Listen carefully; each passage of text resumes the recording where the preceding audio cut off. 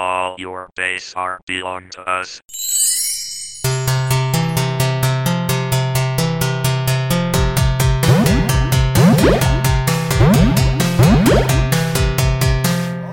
Hello, and welcome to Fake Geek Girls, a podcast looking at nerdy pop culture from both a fan and critical perspective, encouraging the things we love to do better. I'm Missy, I'm a writer, and I am pretty sure that the reason Trent coughs all the time is that he's a stoner, and they could only allude to that. Because coughing in like TV and movies usually signifies the onset of a long-term illness, I could not stop thinking every time he did it, Trent has consumption. When I read this, I just read, oh no. Trent has consumption. Oh, no. Trent has consumption. If you haven't watched Daria, it's probably very weird. Yeah. I'm Miriam, I'm a marketer, and I like Daria. Justice for Brittany. I think that there was so much that could have happened with her, and she got done dirty. Because justice for bimbos. Mm-hmm. Bimbo justice. Bimbo rights. There's a really good creator on TikTok and Instagram. I think her name's Chrissy. And she does, like, I guess you'd call it bimbo content. And it is very good. It's very much justice for bimbos. And if you don't like bimbos, then you're dumb. If you don't like bimbos, you're the real bimbo. It's true. She's like, I can be hot and stupid, and no one can tell me I can't. It's true. Yeah.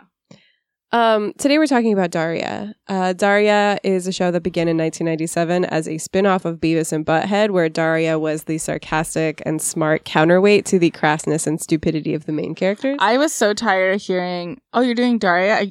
Beavis and Butthead. No. That was like the immediate response. No.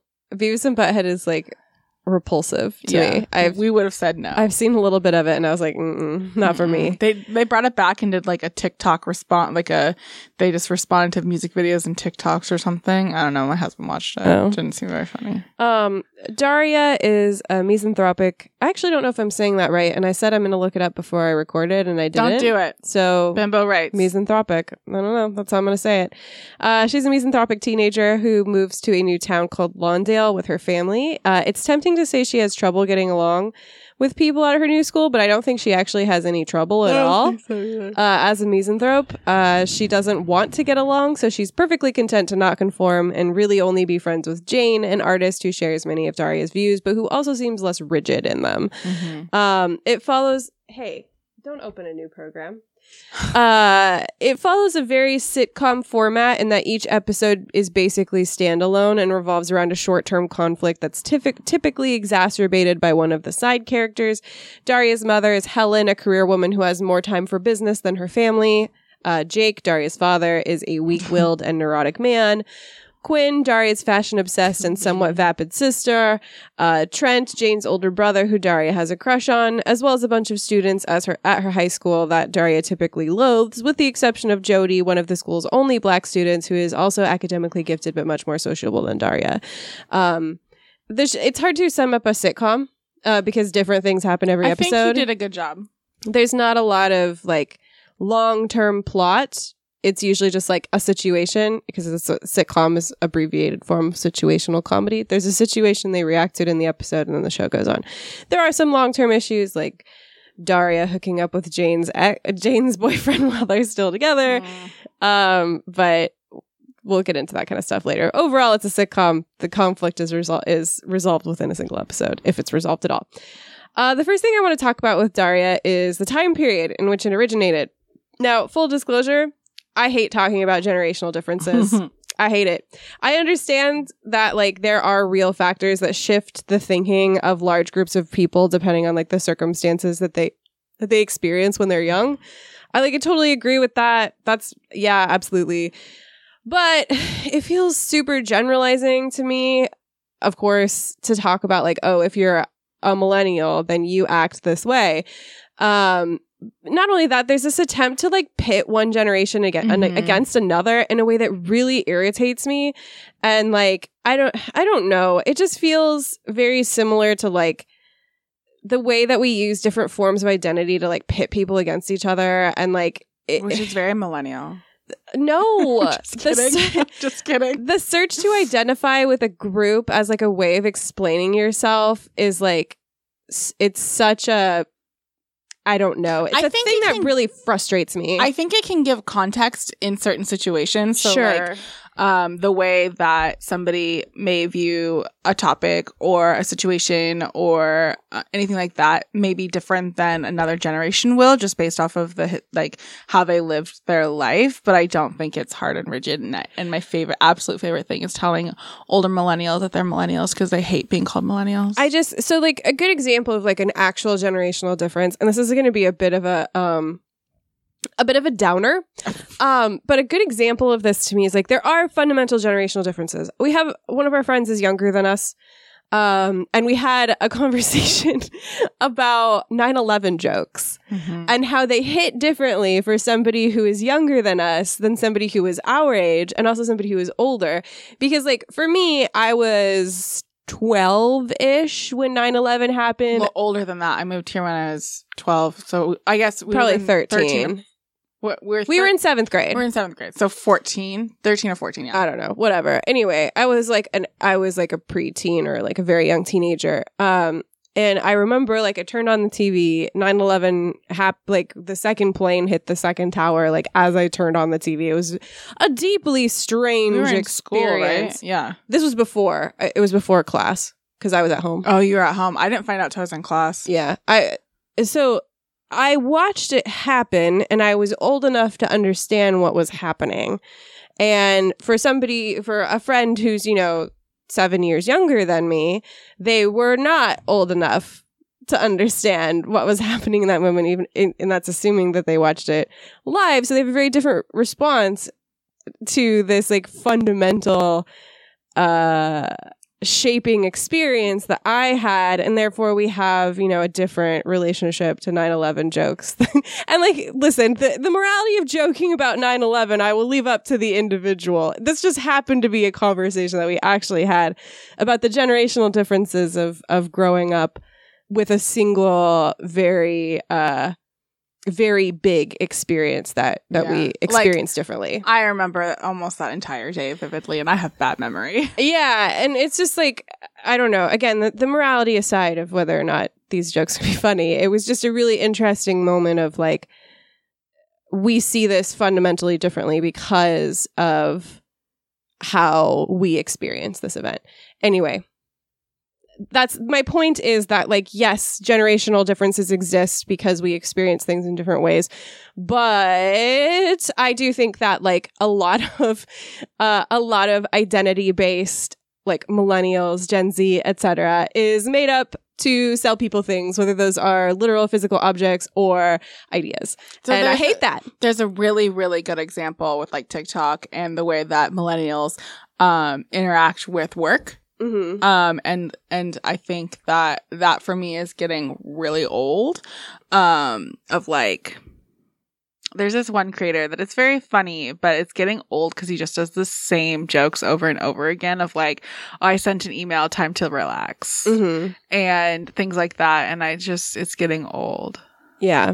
I don't know. It's one of those like pet peeves that I have, and maybe that's such a millennial thing, but, when I see somebody say, "Oh, you're a millennial, so you do this," most people use that wrong. First of all, most people use the term and the ages of millennial as wrong. Yeah. If you're older, you're probably using millennial to at least until recently using millennial to describe young people, and it's not that anymore. Yeah, but also these categories are fake and made up.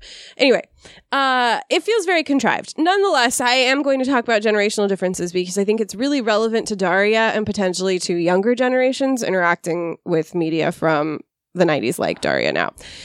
So, because Daria aired when me and Mary were children, and because it's animated, I think there's an assumption that Daria is for people like Mary and I, millennials who come smack in the center of the millennial age group.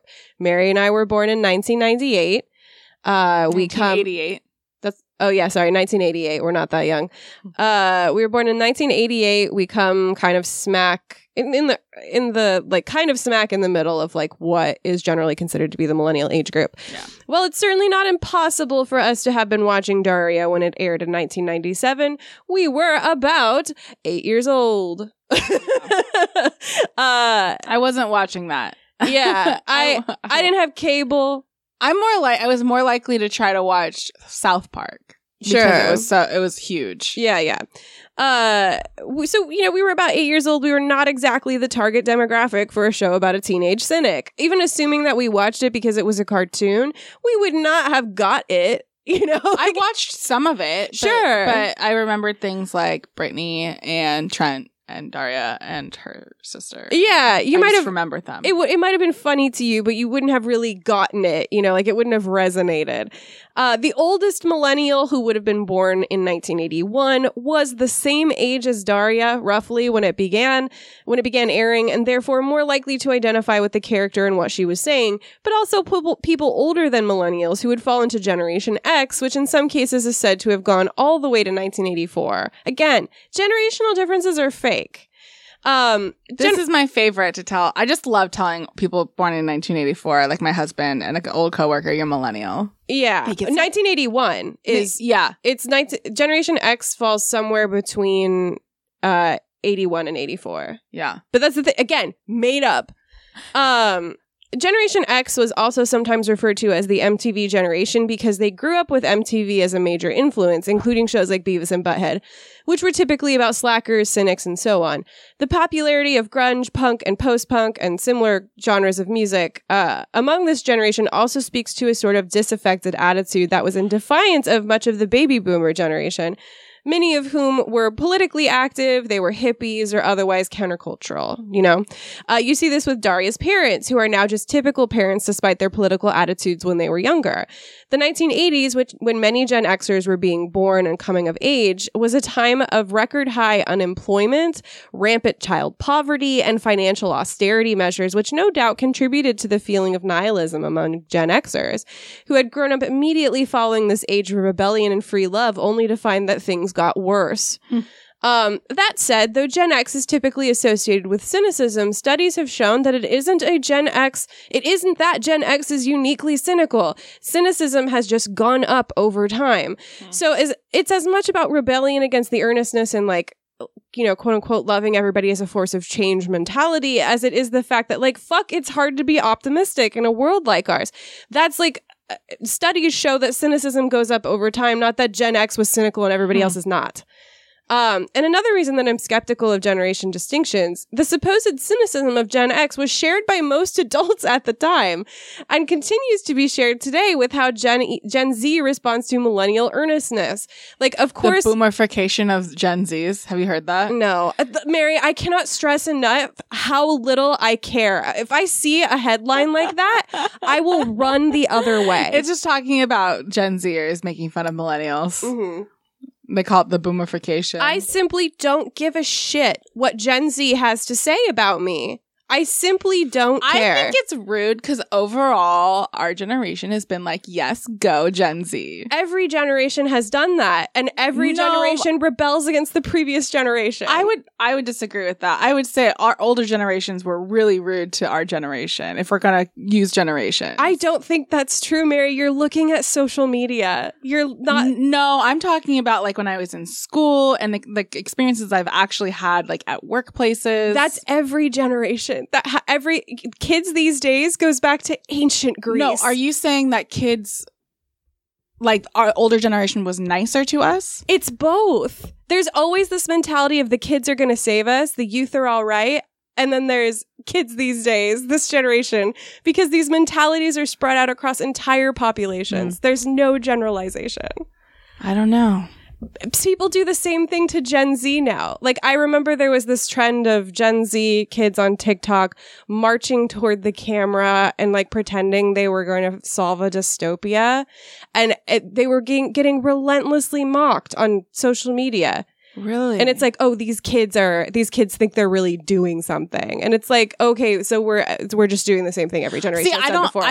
Maybe it's just being in different spaces online because I don't see that. Well, that's exactly what I'm saying. There's no unified. We can't say that we are nicer to Gen Z than Gen X was to us. We can't say. Yeah, I guess it's just not my experience. Yeah, it's because there's as many people in a single generation as there are in the next generation. I guess generations are getting smaller because people are having fewer children. But other than that, like, everybody mocks the generation below them. Everybody venerates the generation below them. It's just, it's been going on since the dawn of time. I definitely agree that people like are rude to the generation below them when that's just always happens. I just haven't experienced myself the opposite. There's also like, because there's that ongoing mentality of the youth are going to save us. And I think that's been going on, at least like as far as I'm looking back, probably to like the 60s. Like, there is no unified like front. There is, because like, do you agree with every single thing that people say about millennials? Absolutely not. Right. And that's the thing, is like, there is no unifying, like, we might respond to certain things in certain ways, but that doesn't mean that like what somebody says is true. It's just that people exist in certain contexts. Interesting. I'd have to think more on it. Anyway, where was I? I don't know. The supposed cynicism of Gen X was shared by most adults at the time and continues to be shared today with how Gen Z responds to millennial earnestness. Like, of course, major events have an impact on the values and attitudes of people who live through them at various stages of their lives, but I'm just cautious about leaning too hard on generations as explanations or predictors of different things. So anyway, Daria, if we embrace at least the impression that Gen X, which Daria, the fictional character, would have belonged to, and Gen Xers were likely to be working on the show, like the show was not made by 16-year-olds, right? Daria was younger than the people making her. Therefore, it is likely that if we allow for generational distinctions, Gen Xers were working on the show. So if we embrace at least the impression that Gen X, which Daria the fictional character would have belonged to, even if the audience did not, I think we can see how it's very much a show situated within that specific subculture. Daria aired in the mid-90s to early 2000s and was targeted at a young audience, which would have grown up with parents who may have been feminists, hippies, and anti-capitalists, but likely with the specific earnestness of baby boomers. They would have been part of the baby boomer generation, which was, the origin of things like the hippie subculture, pushing for second wave feminism. Like, this originates with boomer culture. I know we don't like to hear it. I know you're sitting there going, no, the boomers are all bad. No. That's when this stuff originated. We can't just apply boomer to mean like, oh, did a bad thing. Of course, it becomes frustrating when you realize, oh, you did all this when you were young and now you're part of the system. That's part of the cynicism. Anyway, we can see that this is a whole episode for Missy to just go off on generation. I really hate it. I can't stress enough how much it frustrates me. It does. I think it is really interesting to look at different generations. Categories are fake. Anyway, we can see this distinctly in Daria's parents, who seem to veer back and forth about being caught up in late 20th century life and wondering where they went wrong to now be the man that they fought so hard against. The youth of this era didn't necessarily believe the world was right and good and not in need of improvement, hence the rise of grunge, the popularity of punk, and so on. But they were less convinced than their parents that it was possible to change it. That's where that earnestness versus cynicism comes in, right? Mm-hmm. If the previous generation spent so much time and energy trying to fix the world and the world still looks like shit, of course you're going to be cynical, right? So this is a quote, well, actually, this is discussed in this quote from Innuendo Studios' video, COVID's the 90s neoliberal fantasia as experienced by Daria Morgendorffer, millennial. And this is a quote from that. The show's argument was that 90s teenage cynicism makes sense as a response to a flawed and corrupt world that does not appreciate you at an age where you have little means of changing it. The host goes on to list a number of terrible things that happened in the 90s, despite how nostalgia clouds our perception of the decade. Kids and teens of the 90s would have been aware of things like the hole in the ozone layer or war overseas, but wholly unable to stop them. I know Mary had this experience, and I had this experience of somebody coming to school and teaching you about how bad it was to throw things in the garbage and how good recycling was. And it just became clear we could not convince our parents to not generate trash. But we did make the ozone layer smaller. The hole in the ozone layer. We did not. That was legislated. Well, climate catastrophes can be averted if political systems will make an effort. I don't mean like we. I mean like this time period that led to. Yes, but the thing that I want to make clear is it's not that people stopped using hairspray. Yes. It was that the chemicals in hairspray and other things, those things were legislated out of legality. So it really isn't necessarily that kids save the world. It's that everybody realized we were all going to die if the hole in the ozone layer got any larger, and therefore legislated those things out of existence. Unfortunately, we're not doing that as much. No.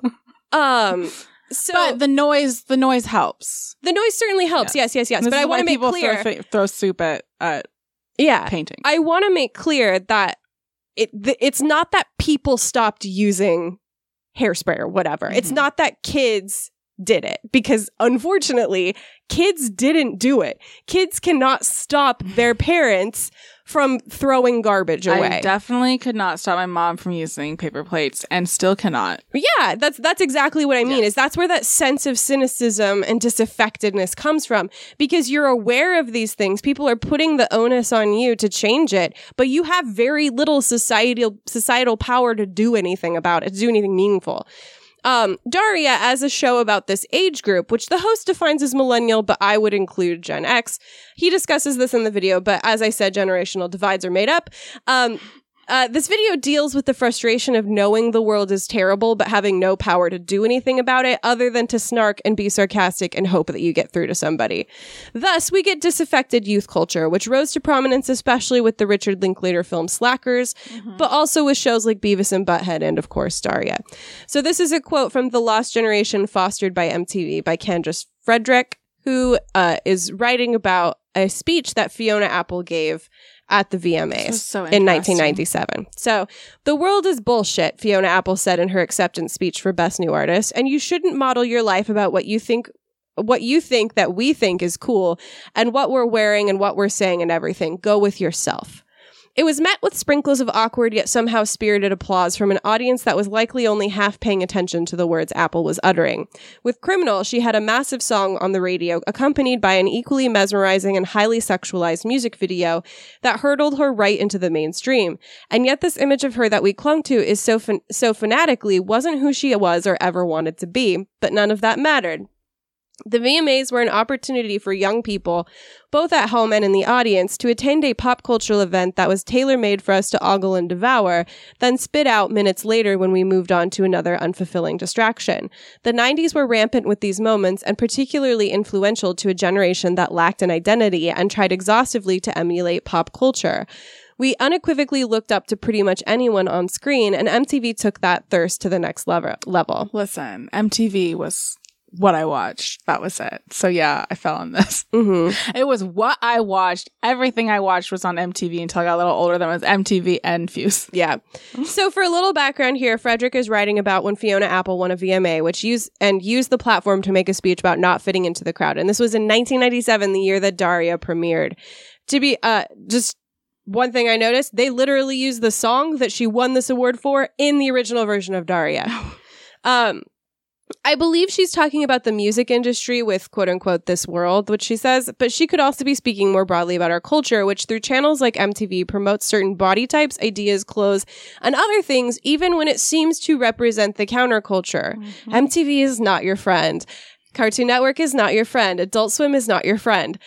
People weren't huge fans of the speech. Some no doubt liked it, but most seemed to find it baffling at best. It's so weird. And though she was an up-and-coming artist, a lot of people turned against her and were extremely nasty to her after she did this. That's so interesting, because I feel like now it would have a very different response. I don't know. Are you sure about that? Why do you think If you were differently? countercultural enough, I'm thinking about things like Joaquin Phoenix made a speech about climate change, I believe. And I guess, people are yeah. like, why the fuck are you talking about this? You're an actor. Shut the fuck up. I guess, What yeah, do you know? If you take it and talk about it in different contexts, Yeah. yeah, I would agree. I would totally agree with that. But if we're talking about like this pop culture and this is why it baffles me. It's really easy. It's like really easy to be like, yeah. Well, the thing is, maybe this wasn't something you talked about in 1997. Now everybody's talking about it all the time. Yeah, so that's why I think it's interesting that how much has changed. The VMAs remain one of the few award shows targeted at a younger audience, and Apple used what time she had to essentially make a plea to that audience to not swallow what they were being fed. But as Fredericks argues in this piece, her plea didn't work, and Daria was part of that too. On the one hand, Daria, the character, espouses a lot of the same points of view as Fiona Apple, and that's because Fiona Apple is really good and cool and awesome. It's that is just a fact. That's a statement of fact here from me, Melissa. The one thing that Missy can just get behind wholeheartedly is Fiona Apple. is Fiona. I mean, there are more, but Fiona Apple. She's done some not so great stuff, but you know what? Fetch the Bolt Cutters is a good ass album. The show even used Fiona Apple on its soundtrack. And while I'm sure the creators of the show did believe, at least to some degree, in Daria's anti-consumerist, among other things, her anti-consumerist views, because this is a mainstream show on a mainstream network, it also functioned as a means of selling ideas the same way that Fiona Apple was calling out on the same network in her speech. You have to wonder how much people took away from Daria. Was it the anti-consumerism, the misanthropy, and the cynicism, or was it a uniform for a different type of cool girl? I think this is so interesting because when I think back on to our high school experience and the way that we dressed and the things that we liked, I don't know if you call it counterculture. I never would have, but for the lack of a better word, right? I'll call it counterculture. And people being like, oh, you want to be so different, but you're all wearing the same thing. It was like we were literally being sold a form of counterculture. Exactly. If you can buy it at Hot Topic, I'm sorry, it's not counterculture. Yes. And I'm saying this to myself as well. Yes. Like, if I can buy it at a mainstream store, capitalism has superseded the critique of itself. It has absorbed its own critique and is selling it back to me. I would like to point out, though, that we got most of our clothes from a thrift store. I didn't. I got a lot of my clothes, much to my mother's being upset about it. I did not. So what is Daria all about? There are a lot of words you could use to describe Daria, the character. A few of the popular ones are sarcastic, nihilistic, pessimistic, misanthropic, anti-consumerist, feminist. Wikipedia even throws out Diogenian, queer, Never had heard of that word in before. multiple senses, and from the show itself, misery chick. I want to go through all of these and just, not all of these, I did cut a couple of them because the Going outline through a was lot. quite long. So we're going to go through a lot of those and discuss briefly what each one means, briefly, because they're Briefly from Missy. because they're easy, including for me, to mix up, and how they are functioning in the context of Daria, and see if we can get at the heart of what is interesting about Daria as we do this. So first, let's talk about sarcasm. It feels a bit ridiculous to explain sarcasm, but we're gonna do it anyway. Sarcasm is the deliberate use of humor, rudeness, and often irony to express ambivalence, disdain, or similar feelings about a given situation. Sarcasm is mostly expressed through the voice. It is hard to detect only through text, and people employing it often speak slower and at a deeper level than they do when not speaking in sarcasm. In fact, being sarcastic sounds a lot like doing a half-hearted Daria impression. So, for example, Mary, I would like you to ask me about my feelings on generational distinctions like millennials. Tell me about your feelings about distinction between generations. Oh, I think they're so great. Wow. So notice how when I make a sarcastic response, I lower my voice, I flatten my voice, and I speak slower. That's an indication that I'm being sarcastic. Sarcasm is not looked at particularly well by literary theorists. It's considered a low and crude form of humor. Oscar Wilde once said that it's the lowest form of wit, but the highest form of intelligence. So funny. Which, again, is interesting in the context of Daria, who is more intelligent than most of the people around her, but not necessarily the funniest. Now, I don't know what Oscar Wilde meant entirely by this quote, other than that, in true Oscar Wilde fashion, he was likely being sarcastic. But many reasons people cite for sarcasm not being a particularly witty type of humor are that it's easy to achieve. It's often as simple as stating the opposite of what's true in a deadpan voice. And it's predicated upon humiliating another person. The point of sarcasm is to say, what a stupid question, or how stupid you're being. That is, generally speaking, how sarcasm is used. But it's also easy to miss, hence the second part of the quote. It's telling that most of the people around Daria don't get her humor because they are not intelligent enough to see that she is being sarcastic and therefore mocking them. If the creators of the show really didn't trust the viewer, we would have definitely seen her looking straight into the camera multiple times. And right? Be like, this is sarcasm. It would have invented the Jim looks at the camera in the office. Yes. It's a form of humor that can be entirely missed if you're not paying attention and can be skillfully used by the intelligent, but also, in addition to, the arrogant. While Daria doesn't have everything in her life figured out, I would say that she is arrogant. Her only real weak spot initially is her crush on Trent, though as things go on, we do see her being on less sure footing, such as when Jane starts dating Tom and Daria starts being nasty about it for no real reason. Sarcasm is not my preferred method of communication, but I do it. It isn't? Like everybody else. Like everybody else, I'm sometimes sarcastic. I don't love that fact about myself, but you know what? It's true. Daria's reliance on sarcasm is itself not particularly funny to me, but sometimes the ways that she uses sarcasm are. She's not always just stating the opposite of what's true. Sometimes she goes a step further and uses her dry sense of humor to make a broader point. I think it is undeniable that Daria is sarcastic. Yes? Yes. So let's move on from there. We've established Daria is sarcastic. Let's talk about nihilism. Nihilism is something that you've heard me go off about before, and that's because sometimes I use the wrong words and get upset about the wrong thing. Another fact about me. Nihilism is very... Does that keep you up at night? Yes. Nihilism is very simply the belief that nothing in life matters. As we discussed in the episodes on The Matrix, there's a meme that perfectly addresses this attitude. In nihilism, nothing matters, sad face. Or... nothing matters. Cool thumbs up. Our conversation on this was so good. It's very enlightening. Yeah. What nihilism isn't is apathy, which is not having any feelings about anything. Nothing can matter and you can still feel profoundly moved by things. Nihilism can mean different sets of beliefs in different contexts, but here we're going to go with a very standard definition, which is the belief that nothing has intrinsic meaning. That doesn't mean that nothing is meaningful. It means that nothing has intrinsic meaning. Meaning is constructed by and for us, not by some outside force.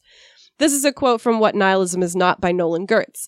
If nihilism and pessimism are opposites, then nihilism is actually much closer to optimism. To see the glass as half full is to think that we should be happy with what we have rather than focusing on what is missing.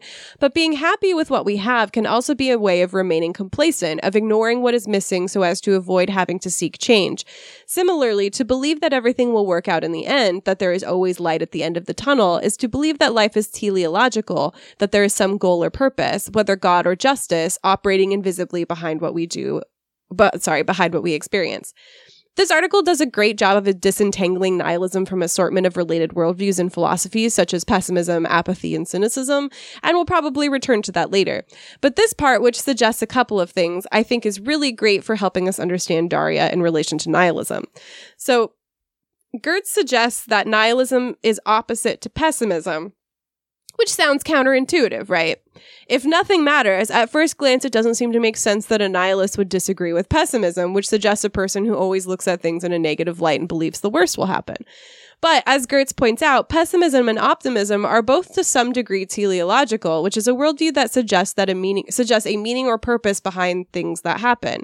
If you believe that the worst will happen, that's a teleological belief and therefore incompatible with nihilism. Because if you believe that the worst will always happen, you believe that something causes the worst to happen. Whatever that is, it could be God, it could be karma, it could be a force of justice, whatever it is, it's teleological. So would a nihilist believe that it doesn't matter what happens? Well, yes, but it also, nihilism is the rejection of meaning. Therefore, you can't be purely pessimistic or purely optimistic and also be a nihilist.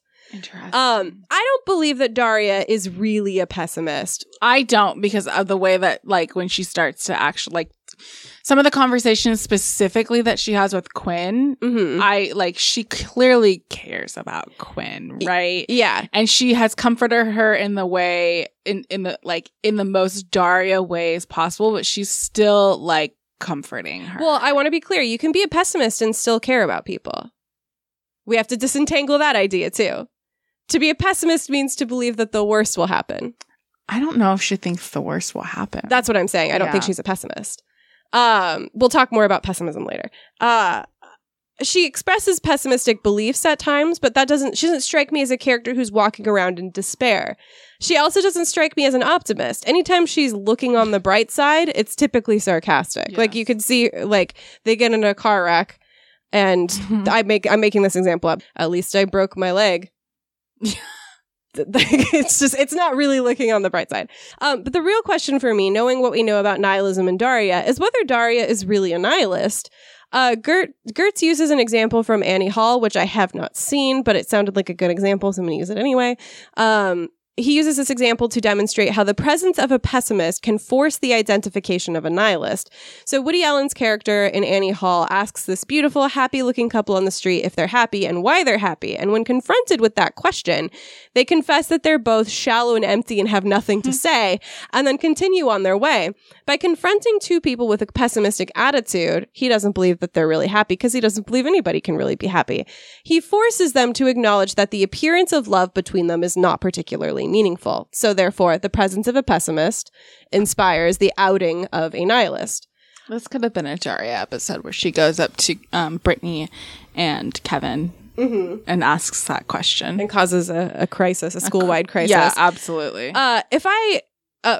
I don't know if we have enough of Daria's perspective to say definitively if she is a nihilist. She certainly sees through the facade of things other people find important. And we do see her engaging with philosophy. That means that she's probably informed about nihilism. She's reading Being in Nothingness by Jean-Paul Sartre. I know she reads others. That's just the one where I was like, Being in Nothingness, who is that by?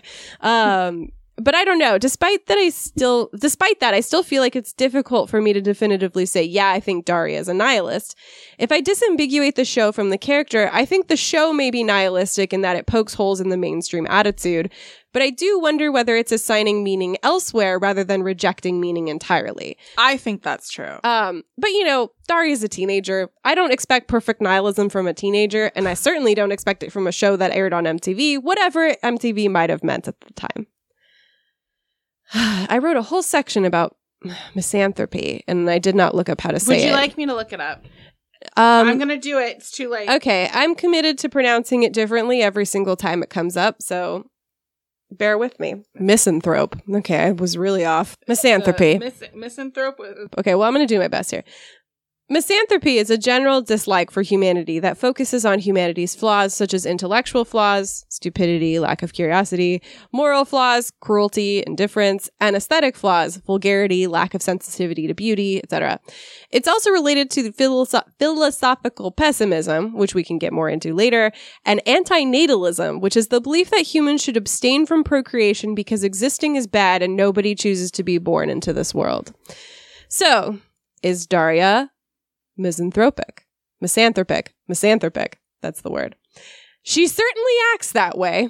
I found it really, really hard to relate to Daria in the first season in particular because so much of her humor was dependent on her dislike for other people in a way that came off as elitist, and I am simply not about that. Unless it is Jack Antonoff disliking Jack Antonoff. I did it first. You are an elitist. There was something else that was really strange. Oh, I can be an elitist about weird things. Yeah, I can be an elitist. I'm not saying I'm perfect. I can certainly be an elitist about things, but when it comes to intelligence, Missy hates it. Missy hates intelligence. I hate intelligence. No, I hate the idea that like being smart and hating people is something good. Yeah. Missy is not a pessimist. No, I am. Really? I have a strong tendency toward pessimism. I think that to a certain point, Daria can be said to be misanthropic, but as the show goes on, I think that's less true. I agree. Which I think is a good thing. That represents growth. Sorry, folks, I don't find misanthropy to be a particularly interesting or intellectual position, despite how it's often portrayed. So as Daria grows older and is challenged more by people like Jody and Jane, I start to like her more because she's no longer seeing herself as correct all the time. I think it was really easy for her to be, I think it shows really a lot of growth, but it was forced growth because before she was surrounded by people those who were smart, like her mother, essentially wasn't around, right? And then the other people that she was around, it sounded like at her old school, and obviously her dad and her sister are not on the same level she is when it comes to like the things that she enjoys intellectually. But when she gets to a point where she finds those people who are on the same level for her and who do challenge her, that's when she breaks that cycle. Yeah. So this is a quote from You're Standing on My Neck, Feminist Cynicism and Queer Antisociality in MTV's Daria by Robin Alex McDonald, who writes, "Not to be confused with antisocial personality disorder. The discursive category of psychiatric diagnosis defined by the antagonization and manipulation of others, to call someone or something antisocial within queer theoretical discussions is to suggest that it is against the social or in opposition to the rights and norms of the status quo. For example, in No Future, Edelman rails against the contemporary Euro-American emphasis on reproductive futurism. That is, the positioning of heterosexual biological reproduction as the only foreseeable this text is really small, only feasible means of repopulation. Edelman thus denounces any forward-looking politics of hope, which he suggests prioritizes an imagined then and there over the here and now, often to the detriment of those living in the present." So there's a few things to unpack here. First, this essay is about Daria as a queer character in both the common use and academic sense. The author talks a lot about the fandom shipping Daria and Jane and why that may be, but also Daria is queer because of the threat she and the show represent to normative culture. Yeah, like even in her future, she doesn't have kids, right? Right. Yeah. And that, again, this isn't queer as in sexual or gender identity. This is queer as in oppositional. Yeah. Here, McDonald brings in the idea of being antisocial not as a personality disorder or even necessarily as a personality trait, but as a conscious position within queer theory that opposes the status quo. McDonald also ties this into mainstream society's procreation drive, which suggests that heterosexual reproduction is the future of society, even at the expense of people currently living. Daria, McDonald suggests, opposes that through her, and it's in the case of the show, because we're talking about Daria the show and Daria the character, through that rebellion and refusal to conform to societal expectations. Daria questions why we do the things we do, and hopefully illuminates that our desire to do those things often stems from nowhere at all. Her antisocial tendencies, or her misanthropy, represents not just a bad attitude or whatever, but a rejection of the social rules that govern society because of their negative consequences. Essentially, Daria is like a burr that's like causing discomfort and causing everybody who interacts with her to confront uncomfortable possibilities. And that's why a lot of people don't like her. Because like when it comes to her parents, she's like, hey, remember all that shit you used to believe in that isn't important to you anymore? She's a living reminder of that. She's also, because she isn't very social, not necessarily antisocial, but because she isn't very social, she is potentially a marker of their failure as parents, which we see in one of the last, I think the last episode of the show. And that causes, friction between them. And then she has an internal struggle. Yeah. But like we see it beyond Daria as well, like when Brittany starts asking questions that are like about global warming or something like that. And the cheerleader's like, oh my God, what are you doing? You can't be a cheerleader anymore. Yeah. It was quite funny. Or if something isn't cute, then it can't be in the fashion club. Yeah. Like, and not just like clothing wise. Yeah. It's this, when McDonald uses queer here, it doesn't have to mean literally that Daria has attraction to other women or that Daria is not cis. The author is using it here to talk about Daria as this pushback on norms in every sense. So Daria definitely isn't fond of most of the people around her, but I think as the show goes on, it starts to reveal that she does not hate them. She actually starts responding to people a lot better. That's what makes me think that while misanthropy is certainly part of Daria's whole deal. To only call her misanthropic would be inaccurate. We didn't look up that one. We didn't look up that one. I think it's important that Daria realizes that while individual people can be annoying or downright terrible, there are usually reasons for that. And individual people can also be kind and good and worth knowing. To that end, I appreciate the fact that the popular kids, and mostly Kevin and Brittany, are not actually mean most of the time. This matches with my high school experience for the most part, and it eliminates the really irritating dynamic that a lot of teen shows push between the popular kids and everybody else. This conflict between them is not because the popular kids are mean and the smart kids are good. It's because they have fundamentally different worldviews. And it's not necessarily like Daria can be fucking mean too. Yeah. I think we see Daria being mean more than we see Kevin or Brittany being mean. Anytime that Brittany or Kevin, specifically Brittany, is mean, it's not vicious or like malicious. It's things like, oh, Daria, you're so weird looking, but I'll invite you to my party anyways. Yeah. It's like she's not being, yes, that's mean, right? But she's not like, ew, you're gross, but I guess she's more like, oh, you don't look like you're really pretty, and so I'll do a really nice thing and I'll invite you. Yeah, it's still not nice, but it's also not coming from a place of malice in the same way. It's coming from a place of like ignorance. Yeah.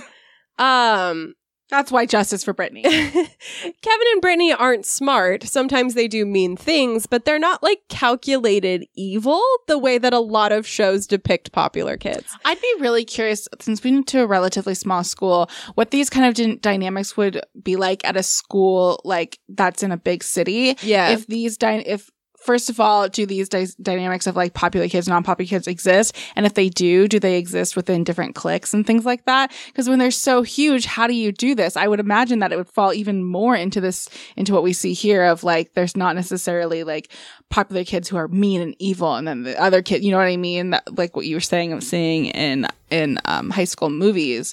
I think it'd be really interesting to see if in a big school like that, does that really exist? Yeah. Like looking at our high school, like specifically, the prom king and queen were two really smart kids that everybody liked. And they were like voted. It was almost kind of like the people who were quote unquote popular didn't really care about getting that, right? Yeah. There was a group of hot, mean people at our school. Yeah. Like they existed, but they weren't popular because they were mean. Yeah. I can tell you that my husband was homecoming king, and I mean, he was pretty popular, but I wouldn't call him the hot jock. Yeah. I think there's this idea in media that like popular people are hot and mean, and that doesn't necessarily correspond to reality. Super doesn't, especially the hot part. Yeah. That idea that Kevin and Brittany aren't smart is they're not smart, and they're sometimes mean, but they're not calculated evil, feels less misanthropic to me than the average teen show, which tends to paint popular kids as outright villains. Mm-hmm. This is another quote from You're Standing on My Neck, Feminist Cynicism and Queer Antisociality in MTV's Daria by Robin Alex McDonald. Throughout the series, rare moments occur where Daria herself admits to her faltering antisocial stance. In season 4, episode 8 of Daria, titled Psychotherapy, Daria confesses to a therapist that she is, quote, so defensive that she actually works to make people dislike her so she won't feel bad when they do, unquote. Although queer antisociality entails much more than determining whether or not a person is likable, Daria's expressed ambivalence toward notions of belonging or even community are perhaps more productive than either a stark antisocial stance or a rights-based approach to giving acceptability queer subjects a place at the political table. Tim Dean suggests that homosexual desire shatters, quote, the imaginary identities through which we recognize ourselves and others, and in this sense does not herald, sorry, this is really hard to read, it's really small. Missy loves to get the small text. It's because Missy loves that S. They're published in small text. The ST. Tim Dean suggests that homosexual desire shatters, quote, the imaginary identities through which we recognize ourselves and others, unquote, and in this sense does not herald the, quote, end of sociality, but rather its inception, unquote. Remember, when McDonald uses antisocial, it has a more specific meaning of being against social norms, not just not liking social interaction. Queer antisociality is the is the deliberate disruption or refusal to engage with social norms. So here, MacDonald brings up that Daria herself, as the show goes on, brings up that she knows her attitude is also a constructed thing that she acts on because she doesn't want to be rejected. Daria's refusal and ambivalence toward engaging with society on society's terms are what takes her from just a misfit to a sort of political actor. Whether or not we assign any value to her behavior is up to us, and we'll return later to how effective it is and what it means for Daria specifically to resist joining society versus other people. So is Daria a misanthrope? Misanthrope? I don't know, because you Misanthrope. can't say it correctly. I don't know which one I know. you I don't mean. know what's right anymore. Well, we can't speak in absolute terms, right? I think it's impossible. I think she changes despite her. Like, I think if you watch this and you're like, oh, I think it's easy to watch it and be like, she doesn't change, but I think she does change a lot through the whole show. Yeah. And so I think it's For sure. I think it's just difficult to pin that down on a teenager. Yeah. Obviously she likes Jane, so she doesn't hate all people. I think generally speaking, Daria is a social person who doesn't hate people, but she has very little patience for bullshit. Yeah. But then again, if you told me Daria became an antinatalist as an adult, I wouldn't be surprised. I can totally see Daria being like, it's unethical to bring children into the world because they don't consent to exist. Yeah, I'd buy that. Definitely. Yeah. It would not be surprising whatsoever, but it wouldn't be surprising the opposite either. For me, of her being like, yeah, I want to have kids. Misanthropic is not an inaccurate word to describe her, but the antisocial connotation is, I think, incorrect in this case. I totally agree with that because we see her socialize with so many people all the time. I think, and I mean antisocial in the common use of like not liking to interact with people. Yeah. I think she is antisocial in the sense that she represents a kind of burr that irritates other people into thinking about things they wouldn't otherwise think about. People don't like that. No. So now I want to talk about anti-consumerism. I've chosen anti-consumerist very deliberately because while there are brief mentions of capitalism in the show, I think it's more focused on consumerism than capitalism. Consumerism and capitalism go hand in hand, but consumerism can mean both the protection or promotion of the desires of consumers, or more negatively, the obsession of society with acquiring consumer goods, which results from consumerism and capitalism. So this is a quote from the Nihilism, Alienation, and the Birth of Trash Journalism, MTV's Daria by Neela Guo. The show is unique for the nihilism that, very much like its feminism, is delivered in frequent and delightful jabs. The show's setting is possibly the root of Daria's nihilism, a humdrum middle-class suburban town called Lawndale. This fictional town is outwardly nothing more than a mildly pea-brained yet harmless colony of capitalism-worshipping residents, a moral and intellectual wasteland. It's the kind of place where high schools hold elaborate ceremonies for graduated football players in mockery of their existence as fundamentally educational entities. Only an outsider with a moral compass like a brick wall, read Daria, is able to see Lawndale for the capitalistic rat race that it is. Throwing ethical values under the bus for the sake of material gain is a survival mechanism in Lawndale, a charade only Daria refuses to engage in.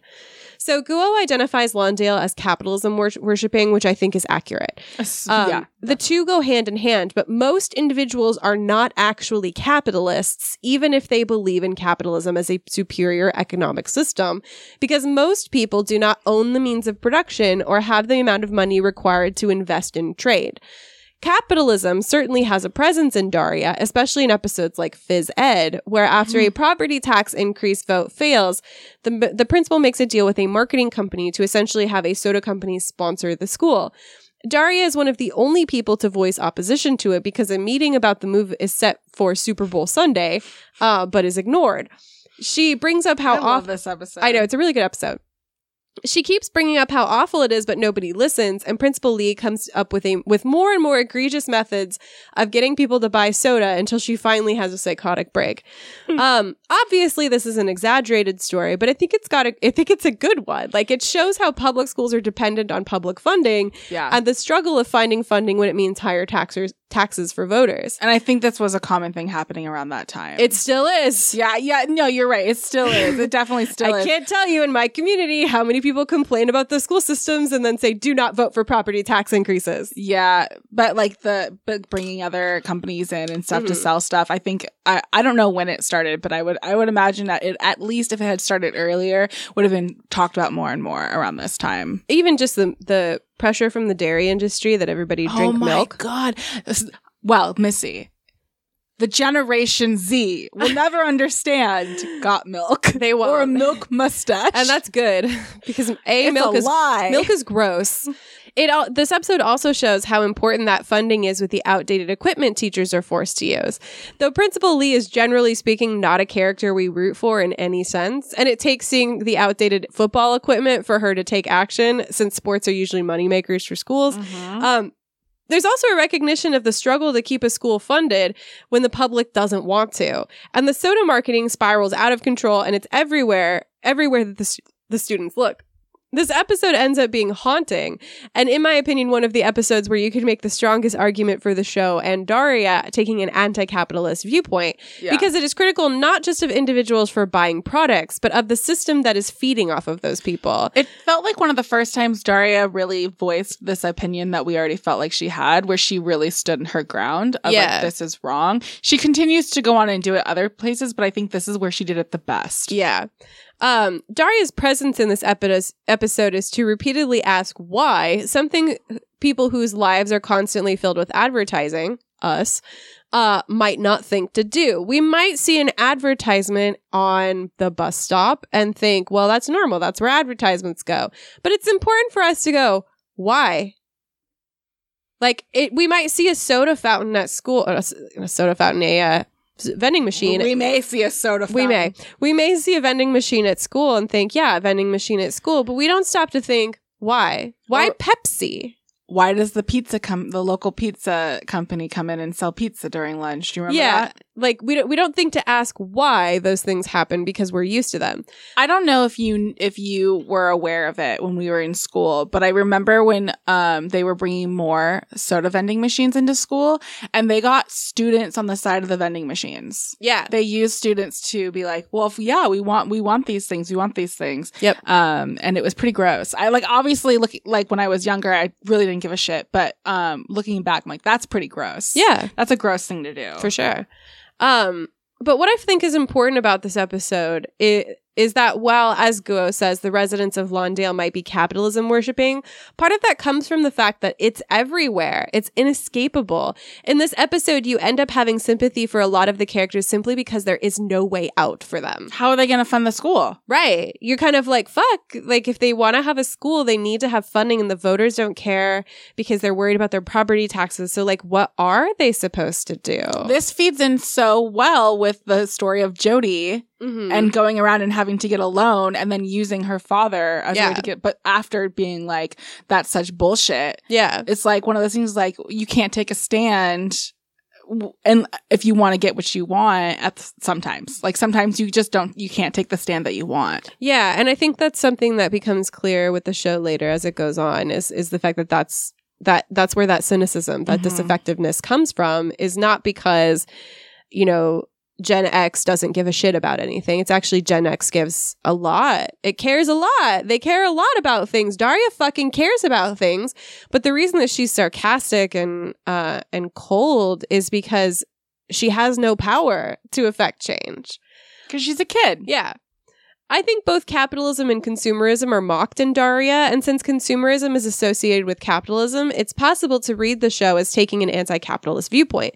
But I also feel that's a little bit generous. I 100% agree. Whatever the beliefs of the creators might be, I think in being from Daria's perspective, and because she is at times misanthropic, her focus seems to be on individuals participating in society rather than the systems that create society. I think that it would be difficult for the show to be anti-capitalist, but really easy to commodify anti-consumerism. Absolutely. Yeah. I mean, and I do this too. I want to be clear when I talk about this kind of stuff. I'm not saying I'm above it or outside of it.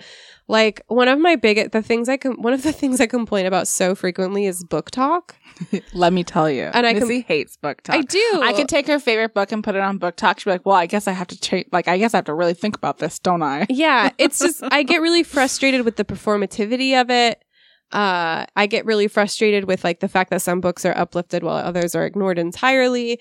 And so I get frustrated at the individuals perpetuating that, even though I don't, and I should be getting frustrated at the structures that make that participation necessary or encouraged. And now it's leaking into me sending a picture to Missy of a Target where there's a whole section called book talk. Yeah. And that's happening at like Barnes and Noble and things like that. And I should be getting mad at the structures that that encourage this rather than getting mad at the individuals that do it. But like, fuck, I'm a human too, you know? So let's talk about pessimism. I'm going to actually open this with this section with a quote that I love from Ursula K. Le Guin. You just love Ursula K. Le Guin. That's because she's brilliant. This is the quote. The trouble is that we have a bad habit, encouraged by pedants and sophisticates, of considering happiness as something rather stupid. Only pain is intellectual, only evil interesting. This is the treason of the artist, a refusal to admit the banality of evil and the terrible boredom of pain. If you can't lick 'em, join 'em. If it hurts, repeat it. But to praise despair is to condemn delight. To embrace violence is to lose hold of everything else. We have almost lost hold. We can no longer describe a happy man, nor make any celebration of joy. And this is a quote from The Wind's 12 Quarters, Volume 1. This quote is often used to push back against the idea that negativity, however you want to characterize that negativity, whether it's pessimism, cynicism, or something else entirely. But note that Le Guin does not use the word pessimism anywhere in this quote. She talks about joy and happiness and despair, but those are not one-to-one to pessimism. Pessimism is the attitude that the worst will always happen, that the world is as bad as it can be, or that evil will triumph in the end. This can lead to feeling defeated and apathetic because what's the point of doing anything to change things if it can't get any better? As you might have gathered, I don't find pessimism to be an especially useful or good way of thinking about things in a general sense. Can I ask a question quickly? Yes. So when talking about pessimism, would it be the same of the idea of like, oh, well, don't do anything because there's nothing we can change, and the world sucks so much and it should change, but I'm choosing not to do anything? Yes. Like, so that's a mixture. That is a mixture of pessimism and apathy. Okay, because so like what I'm thinking of is like the COVID people who are like zero COVID, and there's no way that people are going to change, and I'm just going to complain about it but not do anything to change it. Yeah, I also think that there's other sides to this with regard to COVID. Like, yeah, I'm just using that as a very relevant current example, but like same thing with like global warming or capitalism or things like that. So pessimism with regard to global warming would be nothing's going to change, period. Apathy would be I don't care about it because there's nothing I can do. That's a mixture of apathy and pessimism. So if you're complaining that nothing's going to change and then never doing, and that it should change and doing nothing about it, is that still pessimism?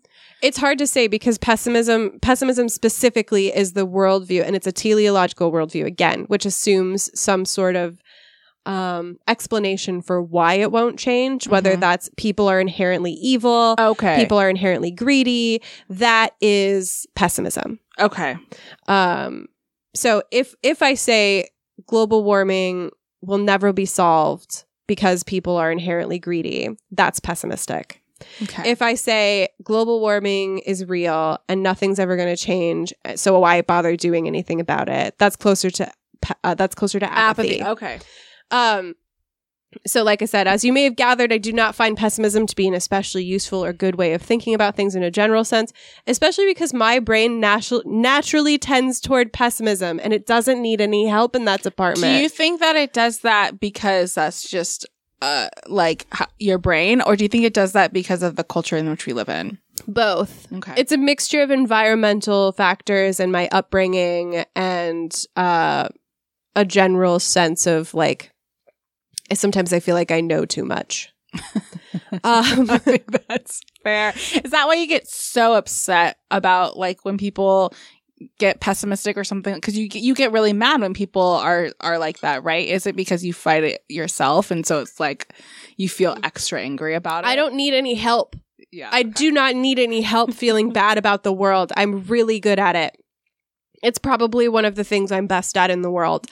I have to make a lot of effort to not be a pessimist every fucking day of my life.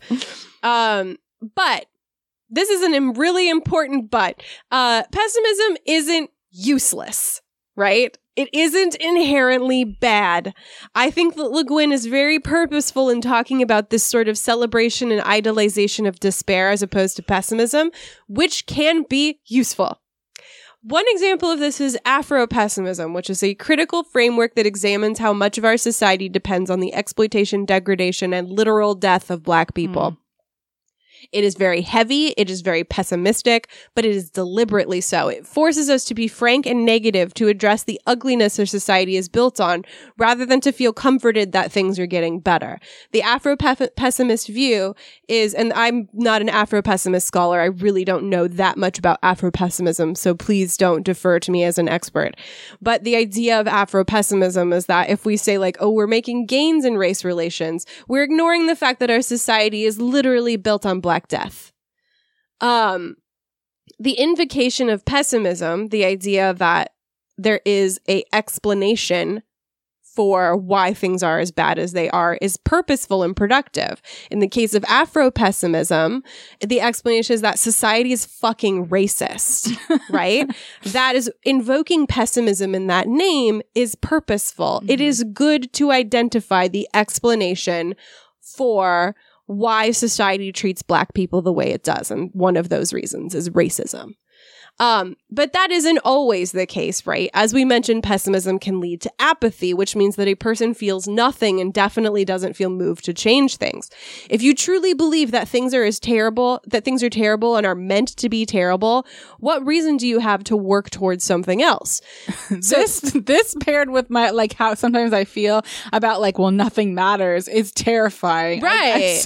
Like, if I felt like nothing, like my all, like, we've talked about this in the past, like, oh my God, nothing matters. So what's the point of having a house? What's the point of having friends? Mm-hmm. Like, all that stuff. If I paired that with this, I'd just be like, well, fuck it. Exactly. It's terrifying to me. So the question for me is, we might describe Daria as pessimistic because she's certainly not an optimist, but is that accurate? So this is a quote from Daria, Alienation and the Limits of Irony, which is a video. The link will be in our show notes. Marxist alienation is a perfect description of Daria's life in the upper middle class suburbs of Lawndale, a suffocating mix of McMansions, neatly manicured lawns, textureless shopping malls, and an all-consuming sense of complacency. A suburban tableau where everything is in its right place and everything is as it should be. Daria dared to ask whether this vision of American-style success was actually worth living for. So, Saba, who created the video, goes on to use a clip from the show where Daria says she doesn't want to spend her whole life in a job she hates because she picked it when she was still a teenager. At first glance, this sounds like pessimism, like she's already set on the worst possible thing happening to her, right? But I don't think that's accurate. By acknowledging that it's a possibility, one that applies to most people, she is by default acknowledging that such a fate isn't guaranteed. And this comes from the alienation that she experiences. Unlike most people she knows, Daria sees the artifice where she lives. I would argue that Daria's worldview is closer to cynicism, which, again, a word I misuse. Cynicism both in the philosophical and contemporary sense. We've talked so much about all these things. I'm starting to get them all mixed up. Philosophical cynicism is the view that life should be lived in virtue and agreement with nature, which can mean everything from staying true to your values, something that we know Daria cares about, even if she doesn't always adhere to it. It can mean everything from staying true to those values to forgoing worldly possessions. Probably not likely for Daria. Very briefly, Wikipedia uses Diogenian to refer to Daria, which means derived from the philosophy of Diogenes. Diogenes if that makes more sense. Diogenes was one of the first cynics, capital C cynics, and was famed for spending his time in Athens, and talking about how shitty and corrupt everything was. He also believed virtue should be expressed through action, not theory, and made a vow of poverty to truly live his beliefs to their fullest. He famously lived in just a big clay jar in Athens. His brutal honesty did in fact reveal some ugly truths about Greece, and I think that while Daria doesn't nearly go so far as Diogenes, of course, the comparison is apt. Diogenes could also be quite funny in his opposition to society. Plato at one point made a tongue-in-cheek definition for a man as being a featherless biped. What is a biped? Walks on two legs. So Diogenes plucked a chicken and said, "Behold, I have brought you a man." Imagine ancient Greek Daria delivering this line. It's perfect. Like, I think Diogenian is a perfect way to describe Daria, even if she's not as extreme in her views. As time went on, cynicism came to be associated with its negative traits more than its positive traits, which is where we get modern cynicism, which focuses more on believing that people are motivated by greed or vanity and are therefore untrustworthy. I think Daria also fits the second definition, which is why she's so acerbic. She says as much herself multiple times. She's afraid of being hurt by others, so she pushes them away by being nasty. If Daria were truly a pessimist, she wouldn't have reason to bother with speaking out about things like the soda advertisement. If she's cynical, especially in the philosophical sense, it is her duty to speak out about it. Like, it is imperative that she speak out about those things rather than just letting them happen. So is cynicism more political than pessimism? It depends on which version of the word you're using, because cynicism is a belief that you must live true to yourself in the philosophical sense. Whatever your beliefs are, you must be true to them. Have we changed this cynicism in this meeting like we have criticism in that? Yes. It sounds cynicism negative. in modern terms means to believe that something is that people are inherently greedy or immoral or whatever. That's how we commonly use cynicism today. Yeah. Somebody who believes in the worst. A cynic today is often interchangeable with a pessimist, but they actually have different meanings. This is a quote from COVID's The 90s Neoliberal Fantasia as experienced by Daria Morgendorffer, millennial. How could you care about anything, believe in anything, be surrounded by adults telling you that this is the best things have been in years, on top of having to be a high school student and not be cynical? And being openly cynical when the whole world was telling you to shut up and smile was, if not actually constructive, at least maybe a little brave. While MTV was doing its damnedest to monetize cynical teens, Daria was the rare teenage property that seemed to understand them. So this video really gets to the heart of why Daria was perfect for the time and place in which it was created. It is hard to not be cynical and to live in a world where, yeah, you're sandwiched between the Cold War and 9/11, but there's a hole in the ozone layer and you're becoming increasingly aware of global warming and there's still conflict overseas that you can't do anything about. And none of the adults seem to care because at least they have money. Yeah. How can you not be cynical in that situation? How can you not think that people must be greedy and untrustworthy when people are showing you at every turn that they are greedy and untrustworthy? I think that was even, I would agree. I think that was even more, it was even more easy to feel that way after 9/11 when we saw that the response was, well, bomb them. Yeah. Yeah. And then we find out that it was lying. This is from the generation that brought us peace and love. Yeah. Right? And then to find out they were lying about weapons of mass destruction. Sure. I mean, it just, yeah. It definitely bred cynicism. And this video makes a really important point about MTV too. Yes, MTV aired this show, but let's be cynical and assume it wasn't out of the goodness of their hearts. It was because it allowed them to monetize the cool cynicism of teenagers of the day. Even if Daria, the show, got its audience on a deeper level, MTV cared about money. And this was a great way to monetize youth alienation, which brings us to the reboots. Even aside from some of the weird changes. So they're doing a reboot of Daria, which is going to be about Jody. Justice for Jody. But it's going to take place now with no changes. So Jody's now Gen Z. Even aside from some of those weird changes, like the pitch for it is like Daria and her great friend Jody. Since when are they great friends? They don't hate each other. No, Jody was like her go-to when everyone else was like so when Jane wasn't there and everyone else was stupid. Yeah. Why are we making Jody's at Gen Z? It's just kind of weird to me to return to this show 25 years later when I feel like it is very rooted in the time and place of the mid-90s. It also feels weird to like, oh, her good friend Daria, when it's like Jody can stand on her own. Yeah. Jody and Matt can stand on their own. Yeah. So this is another quote from that video, COVID's The 90s Neoliberal Fantasia as experienced by Daria Morgendorffer, millennial. Daria made sense in an idiom that no longer exists. Jaded sarcasm isn't brave in 2020. It's the path of least resistance for edgy Chandlords. It does not imply a deep and abiding morality. This is the new sincerity generation. Nowadays, bravery is being a gender nonconforming socialist queerdo who refuses to let the ugliness of the world close them off from human connection. Side note, the creator of this video uses a clip from Steven Universe in this part of the video. And young people don't feel trapped by the future because nobody believes in the future anymore. So this is a bleak outlook, right? But I think it is true. The cynicism and sarcasm that made Daria feel unique in a sea of uplifting media is now popular and easy. It's South Park's whole thing, right? South Park has been on for like 20 fucking seasons, probably more.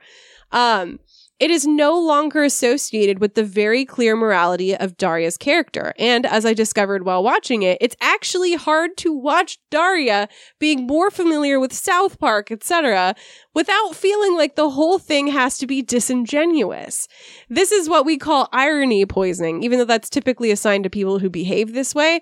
I too am irony poisoned in that I watch something being deliberate and something being cynical but purposely so, and I think, and I have to correct myself out of thinking that's disingenuous. Where I'm like, everyone's genuine. Everyone means well. I think this video makes a great point about how that kind of attitude is no longer groundbreaking, but I also hesitate to say that sincerity is the new mode of operation. I think 4 or 5 years ago, sure. Now I'm not certain. Millennial earnestness is no longer cool. See the backlash to popularity of words like heckin' and doggo and the rise of calling things cringe. We are not invested in sincerity. We are not. People got burnt out on it. Yeah. I think we might be swinging back in the opposite direction. And that actually makes me wonder if this Daria/Jodie reboot will aim to hit that. I hope that if it does, it'll maintain the core part of Daria that does care about the world, even if she's not good at expressing it. So I think something that is going to be interesting to watch as we watch the shift that you're talking about is specifically social media influencers and the younger generation. I know at least a year to 2 years ago, it was like within the very young Gen Z. I'm talking about like, now they're probably like in their 20s, right? Their social media was a lot of photo dumps of like shitty photos. Yeah. Just shitty photos, right? And it felt genuine. And now that doesn't really feel genuine anymore. And now we're seeing, at least I'm seeing a little bit more of these highly stylized different types of social media pop back up. So that genuineness, I think, is going away. But was it ever genuine? There was that whole thing with the Be Real, the social media where you were just supposed to post a shot of what you were doing in that moment. It got very, very popular for a brief period of time. Yeah. And now we're back. Well, now we're having like imploding, like where we are today, November 6th, 2022, we have the meltdown of Twitter with Elon Musk now as CEO. We have Facebook spiraling down the drain, or Meta spiraling down the drain, which includes Instagram. You have TikTok potentially being banned in the US, being discussed in Congress with bipartisan support. Nobody under the age of 40 uses Facebook on a regular basis. I'm sorry, that was a generalization, but you know what I mean. Based off generations. Just kidding. This is it's hard to say, like, you can't say anything factually. Like, you can't be like, it's always this way. It is interesting. There's a couple good articles, and like I think there was a couple of Twitter threads, but there's a lot of interesting things written about the Kardashians and their ability to penetrate that's not the best word, but whatever, a younger generation, because they're so rooted in a very specific type of generation, and how they're going to do that, and the way in which they're consistently changing their social media in a way to do it. Like they're not like, obviously they do well on TikTok, right? Because they're Kardashians, but they're not doing as well as they could be doing. Yeah. All of this stuff shifts over time. Yeah. And I feel like I think 4 or 5 years ago, you could absolutely have said that this generation values sincerity and earnestness, and use Steven Universe to talk about that. But then you see the way that I honestly don't know many people my age who earnestly say heckin' and doggo. No. But I do know that is a perception of people my age, and that younger people respond to that by calling it cringe. Mm-hmm. And like, I don't give a fuck what's cringe. I'm 34 fucking years old. I'm cringe. That's a fact. I'm not cool. I'm 34. I think you're cool. Thank you. You're also 34. You know that old... But I'm older than you. You know that saying of like, don't trust anybody over the age of 30? Like, I fucking agree. I'm the man now. You know, I'm 34. But like, I don't... there's this case to be made that like the new generation is more sincere, is more in touch, is more caring. And folks, I hate to tell you about Puritans, but they're out there. I think the idea of the younger generation carrying teens can go right out the window with these real young kids. They're vicious. Well, it's not just that, because you can be vicious from a place of caring. Yeah. But it's the idea that like, oh, well, the youth are more engaged. They're more engaged politically. They care more about like queer identity and that kind of thing. Yeah. And then they go and attack people for not conforming to the correct idea of what queerness is. And I don't mean this like Gen Z's bad. I'm not saying that because I think that those generalizations are bullshit. I'm saying you do. I'm saying that because we're trying to pass on the idea that youth will save us when like youth is youth. If you want to, we were fucking stupid when we were teenagers. Why do we think today's teenagers are not? If you want to see a really bad, like bad example of like the youth will save us, and it's something like if you want to talk about cringe, at least for me, is the Taylor Swift song "Only the Young," which is "Only the Young can run," like run for Congress, and like oh boy, it's all about how the youth are going to save us, and it is for me personally the thing with like the youth will save us feels more of a cop-out of like I have to do anything. That's why I don't like it, because that just means that you don't have to do anything, right? When you're like, oh well, the youth they got our back. For me, I hate that because it means so they're going to do nothing. Greta Thunberg shouldn't have to throw away her childhood because we have failed her. Yes, she should get to have a fucking childhood. Yeah. It is not her responsibility to save the world and be just horribly treated for it. Yeah. But let's talk about feminism. Missy's favorite. I don't think this is going to come as a surprise to anybody that Daria is sometimes referred to as a feminist character. I don't think anybody's going to be shocked by that. I can see why. She challenges some gender norms and expectations and refuses to conform in an era where a particular kind of bubbly girliness was the norm. See Britney. And Quinn, for that matter. She does occasionally talk about feminist issues, and she was an inspiration to a generation of people who question societal expectations, including those around gender. But is that enough? Can we call her feminist? Well, I think Missy may have a brand new idea on this. Shocking everybody. Actually, I think Daria's super feminist. No, that's sarcasm. I didn't actually do a very good job. Baby. I didn't do a very good job of lowering my voice and speaking slower to deliver that. Yeah, if this is the first time someone's listening to us, they're like, oh yeah.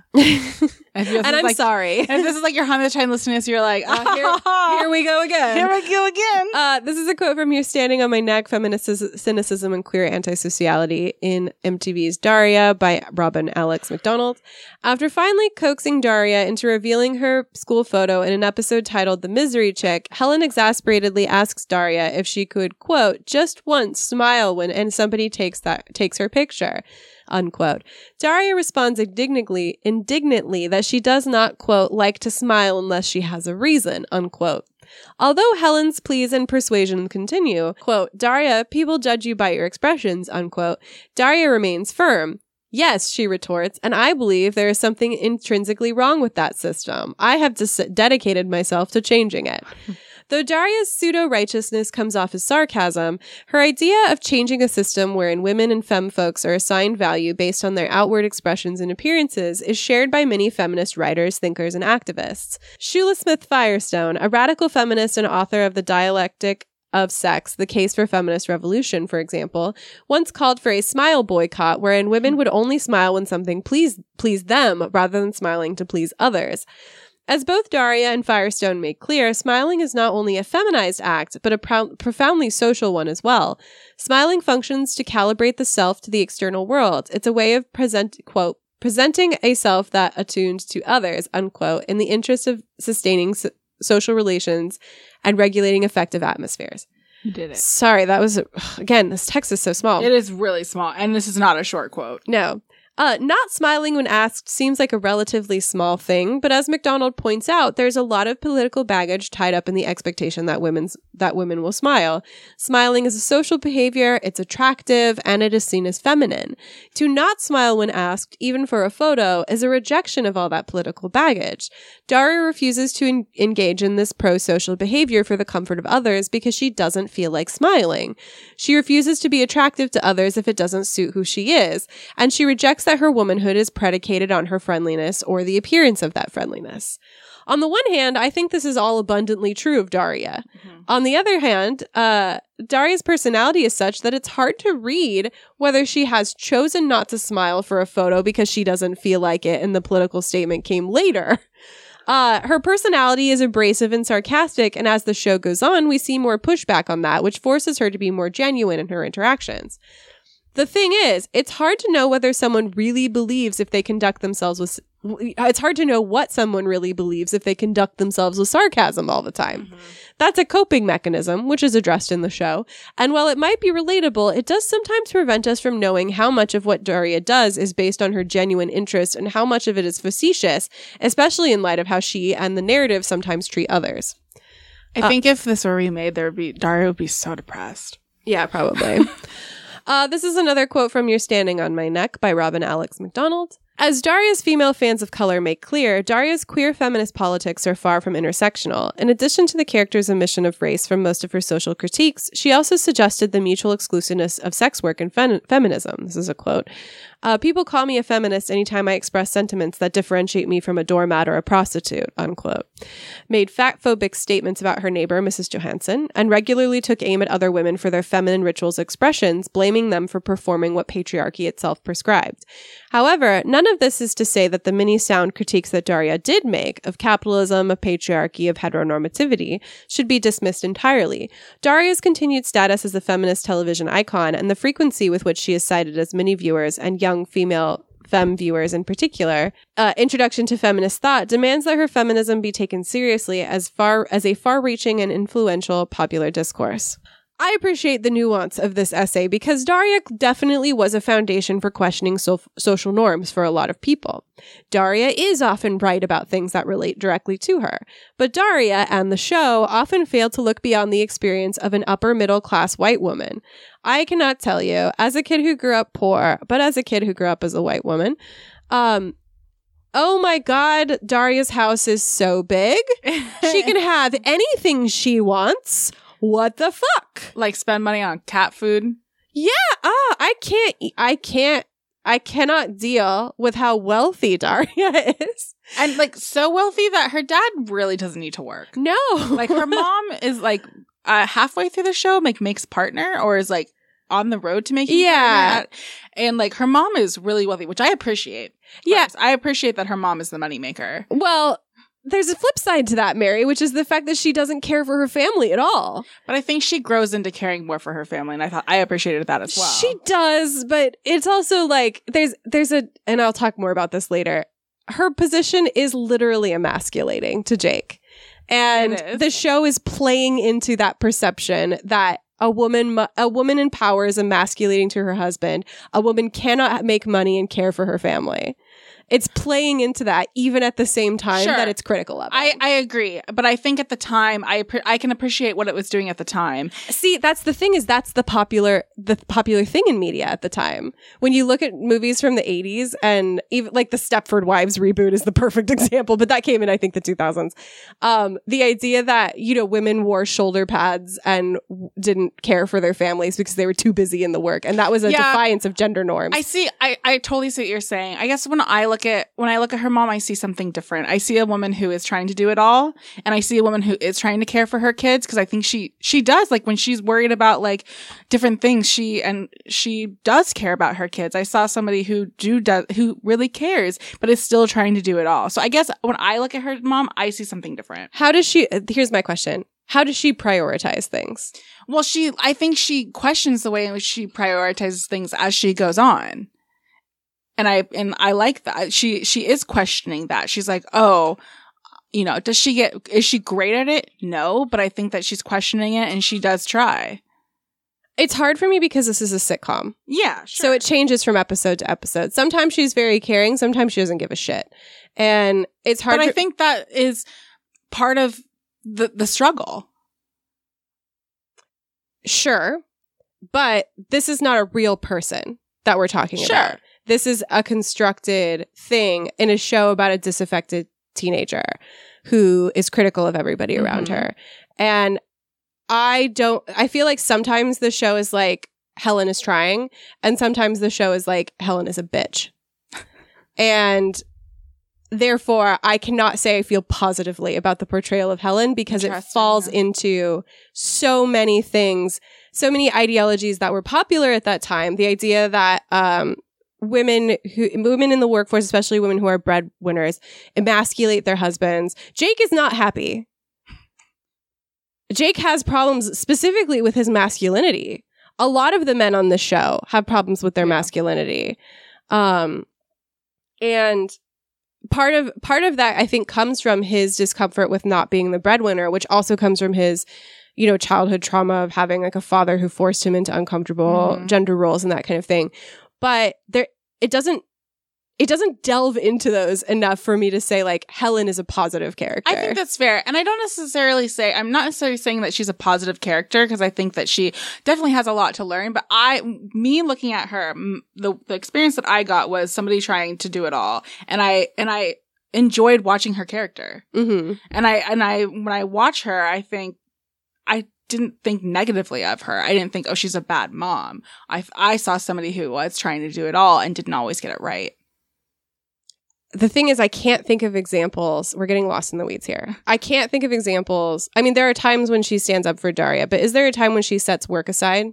Yeah, they go and I guess she ends up talking on the phone later, but I can't remember what episode it is, but there's a moment where she's like, oh no, I have prioritized my work over my family. Let's go do something. I can't remember which one it is. Is it when they go camping?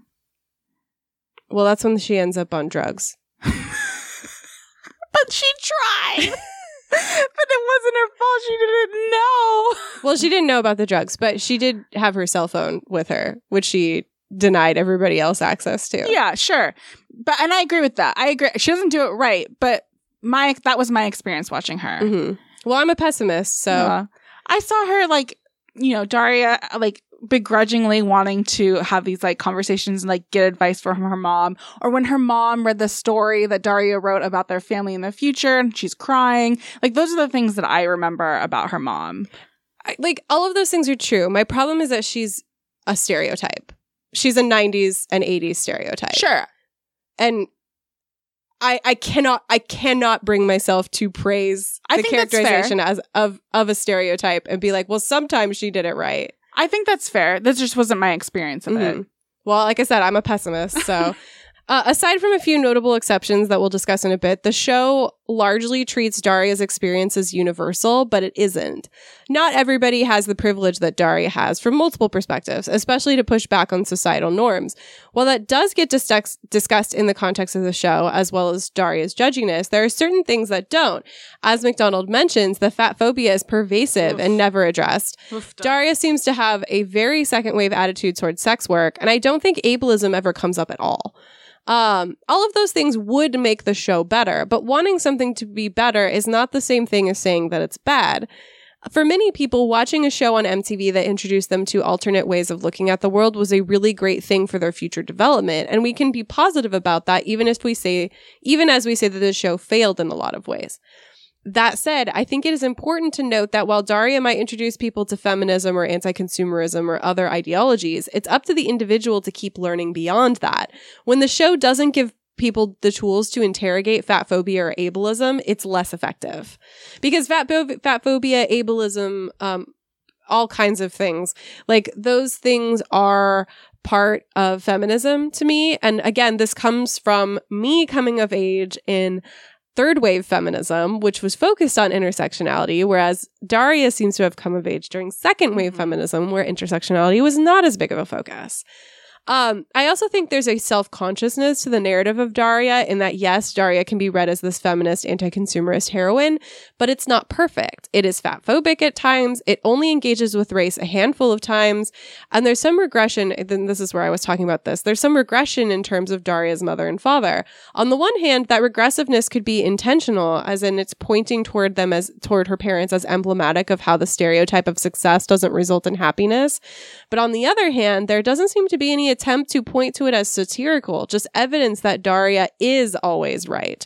Daria is always right about everything, including her parents. That's a point where the show kind of stumbles for me, because it's pretty much just Daria and some dead philosophers versus the world. Even when Daria was wrong, Jane let her not apologize. Yeah. Jane's such a good friend. I know. Or is she? Because she lets Daria get away with that. It's sometimes hard to distinguish between society has problems that go beyond the space of this show and Daria is right all the time. This is another quote from You're Standing on My Neck, Feminist Cynicism and Queer Antisociality in MTV's Daria by Robin Alex McDonald. Nevertheless, as Ahmed also points out, some bodies, more than others, can be attributed as the cause of unhappiness. While subversive in some ways, Daria, as a character and as a show, also has significant limitations, the most crucial of which is the show's overwhelming whiteness, as numerous bloggers of color have pointed out. Indeed, the humor, wit, and sympathetic nature of Daria's misery is largely enabled by the character's whiteness and other normative axes of identity. When Daria speaks out, her consciousness-raising wisdom is sage, but, as Audre Lorde argues, quote, when women of color speak out, the anger that laces so many of our contacts with white women, we are often told that we are creating a mood of hopelessness, preventing white women from getting past guilt, or standing in the way of trusting communication and action, unquote. I think the show does attempt to engage with Daria's privilege at times, typically through Jody, and most explicitly in the episode Gifted, where both Jody and Daria are selected to attend a school for gifted students. Daria rags on it, as she is wont to do, until Jody points out that it must be nice to be able to be so publicly cynical. Even if Jody agrees with her, she doesn't have the freedom to speak her mind the way that Daria does because everyone will see her blackness first. She'll be an example of an angry black woman rather than someone who's fed up with the status quo, which McDonald illustrates here with the Audre Lorde quote. When black women speak up, we tell them they're being divisive. When a white woman does it, it's insightful, it's brilliant, it's hilarious.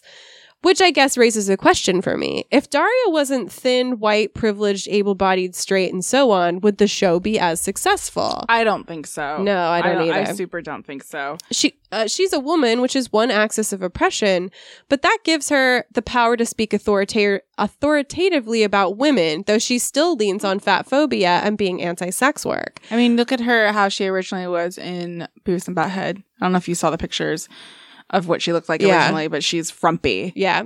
They had to change it. Mm-hmm. I think MTV is trying to answer this question by announcing a Daria reboot/continuation that will be about Jody, but I don't know. I think they're trying to capture... MTV is always consistently right now trying to capture a youth in which they'll never be able to capture like they did in the 90s and early 2000s. Yeah. This is a quote from On Race, Feminism, and Jody Landon by Lois.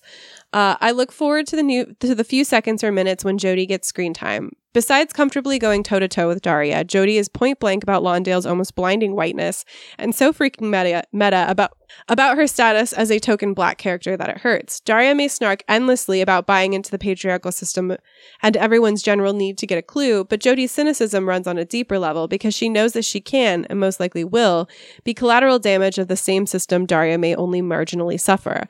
Daria can walk away relatively unscathed, or if she chooses to be continually vocal about her complaints, there is always some kind of sympathetic space for her as a white woman. The same doesn't hold for Jody. So Jody is a necessary character in this series, but I also don't think she got the attention she really needed to fix some of the show's issues. I appreciate whenever Jody is on screen providing an alternative viewpoint because audiences really needed to hear that Daria wasn't the only person feeling the way she does, but that Jody also doesn't have the luxury of essentially being a brat to cope. I was really impressed with how they handled Jody. I was too, to a point. Of course. Because I feel like pointing toward Jody and Mac's position as token characters, but letting them remain as occasional background characters is sometimes giving the show a veneer of progressiveness that may be unearned. I think that's accurate. Looking back, you're like, oh yeah. But I bet in the time it would have felt like, oh wow, I can't believe they're talking about this. Sure. And I'm impressed that they even would, but I agree. It's one of those things that makes it feel a little worse for me. They're literally talking about being tokenized, and then you continue to tokenize them. I think the problem with that for me is that's the joke, and that sucks. Yeah. As good as Jody's speech in Gifted is, there are times when Jody seems to be more of an obstacle to Daria than a character in her own right. I think that there is room for both Jodi's need to fit in and Daria's cynicism to coexist and be foils to one another, but the show does privilege Daria's view to the exclusion of Jodi's, with Jodi often appearing as like not an antagonist, but an irritant, such as when they argue over Jodi using her father's name to get a loan to pass the project that they're working on together. Jodi's presence there makes this extremely valid point of they won't give me a loan until they find out who my father is. And then to have her use that to her advantage and then have Daria call her out on it. Is it right for Daria to call her out on that? I mean, I think that Daria lacks the knowledge to know that maybe it's not the best way to handle that. But does the show know that? I would hope so. I don't know, because the show positions Daria as right most of the time. It does not interrogate Daria's response to that. Instead, they have this conversation where I can't remember exactly what's said, so take this with a grain of salt, but it's something to the effect of maybe that guy wasn't racist. No, I think that guy was fucking racist. He was racist. Yeah, I remember watching that, and I came out of it feeling I was happy the way that Jodi handled it, and what frustrated me was in the end, it almost kind of felt like Daria was right. Mm-hmm. Like Daria, she didn't double down, and she acknowledged like, hey, well, the way I handled it was bad, but I don't feel like she ever really acknowledged why, and like her fundamental belief of standing up for your beliefs in that situation didn't change. Yeah. I think Jodi brings an important perspective to the show, but I'm also wary of giving it too much praise for someone who I think has less screen time than Brittany. This is true. But Jodi's not funny, right? I cannot bend over back. She can be funny. She is funny. I cannot bend over backwards to say this show is so progressive by having Jodi when Jodi gets less screen time than Brittany. I want to make clear, I don't think the show's progressive. I'm impressed that it was there because I don't think it was very progressive. Yeah. At least when it came to that stuff, like I didn't expect to see Jodi or I don't even know her name, which is probably and I believe she might be Stacy, or is that the other girl that's in love with Quinn?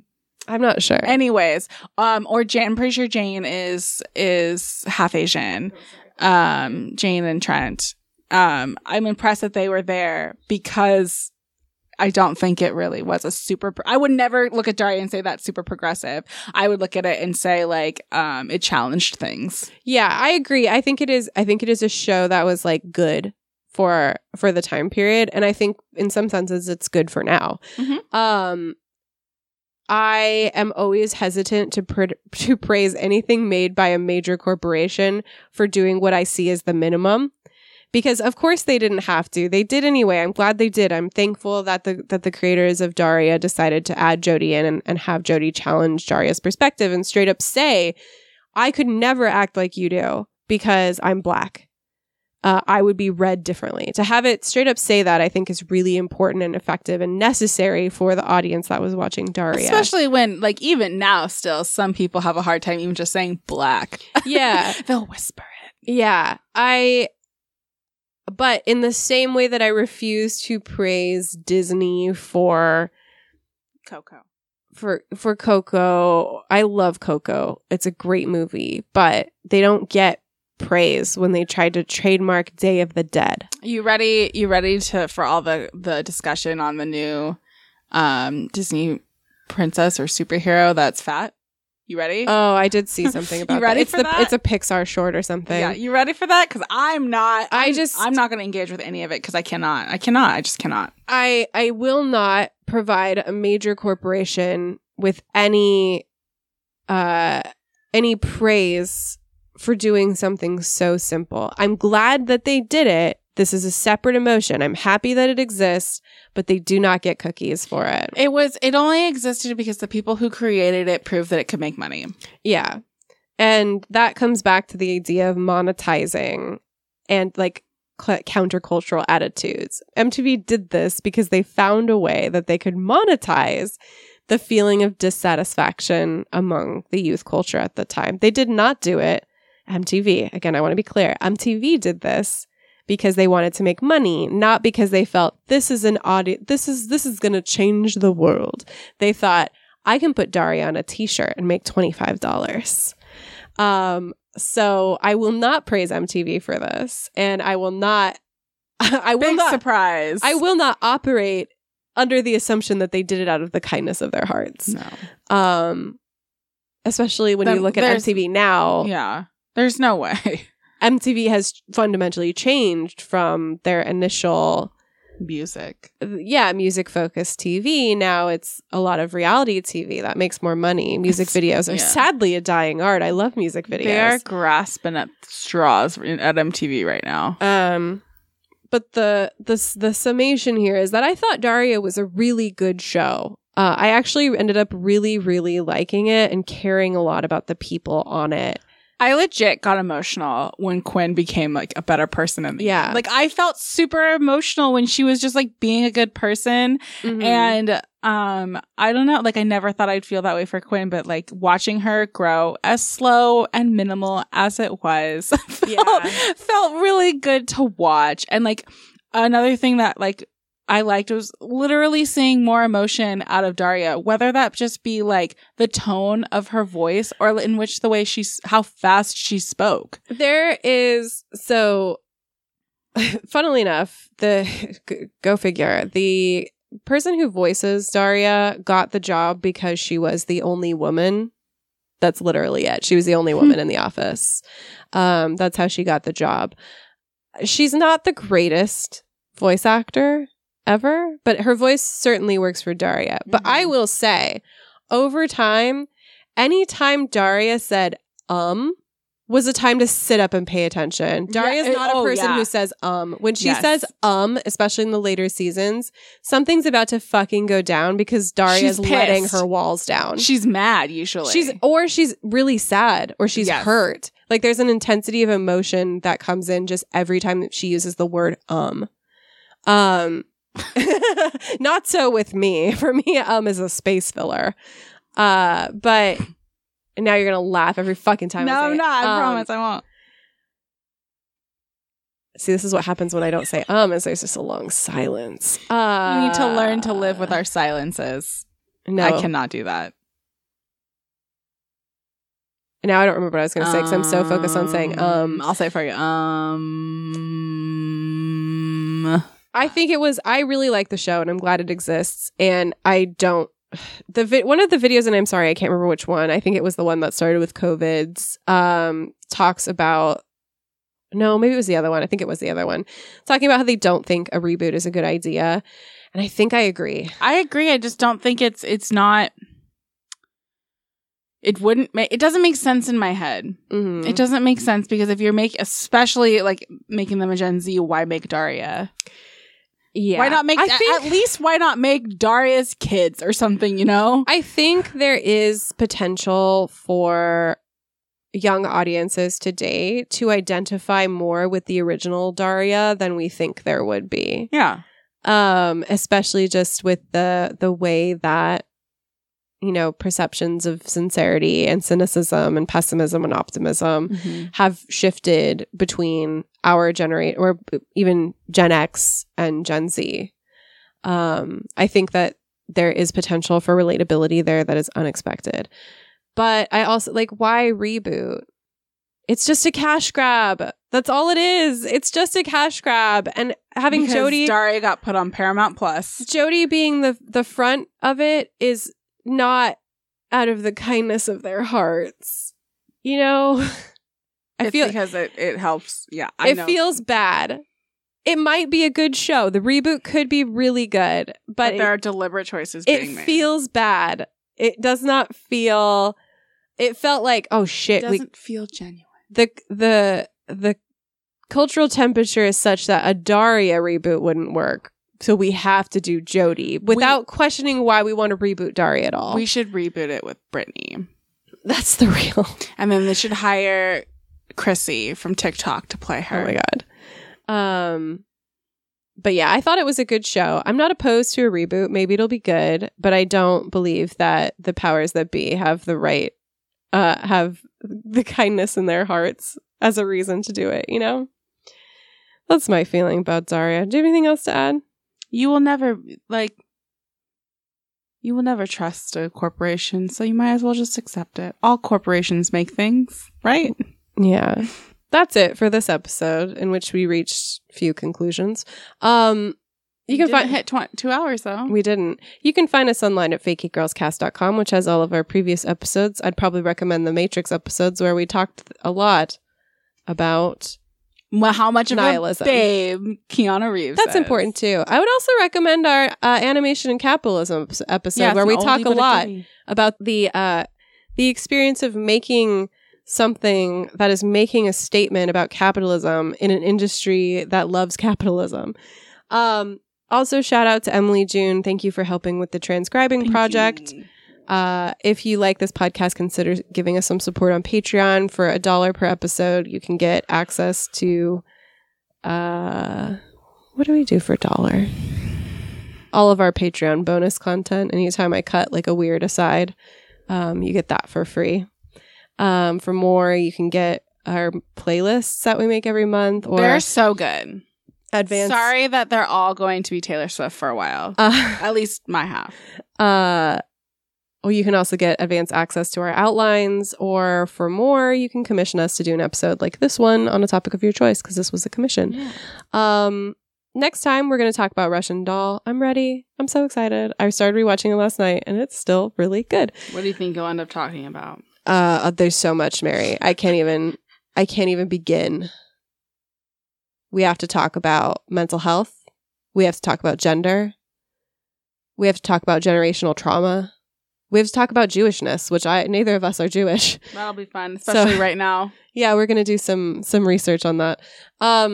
Then we are going to take a break for the month of December, so we're not going to record any new episodes in December. I think we'll still... Did we do What We've Been Up To last time? we did. Last December was rough because my cat was real sick and almost died. Yeah, we did, because we found that when we don't, we have 2 million year long. Right. What we've been up to. Okay, so we'll keep doing What We've Been Up To through December, but we are not going to record any new episodes until the new year, at which point we're going to be doing American Gods, both the show and the book by Neil Missy's being Gaiman. fed. Yeah. Russian Doll. I don't like American Gods is fine. You the were gonna book. I'd be surprised if you dislike the show. There's so much to talk about behind the scenes drama with the show. If only for how the show looks aesthetically, yeah. you will like it, I feel like. I Yeah. feel like you're going to watch it, and even if you don't like the show, you'll be like, but it's so pretty to watch. I believe that about it. That's it. All right, catch you on the flip side, Cohen.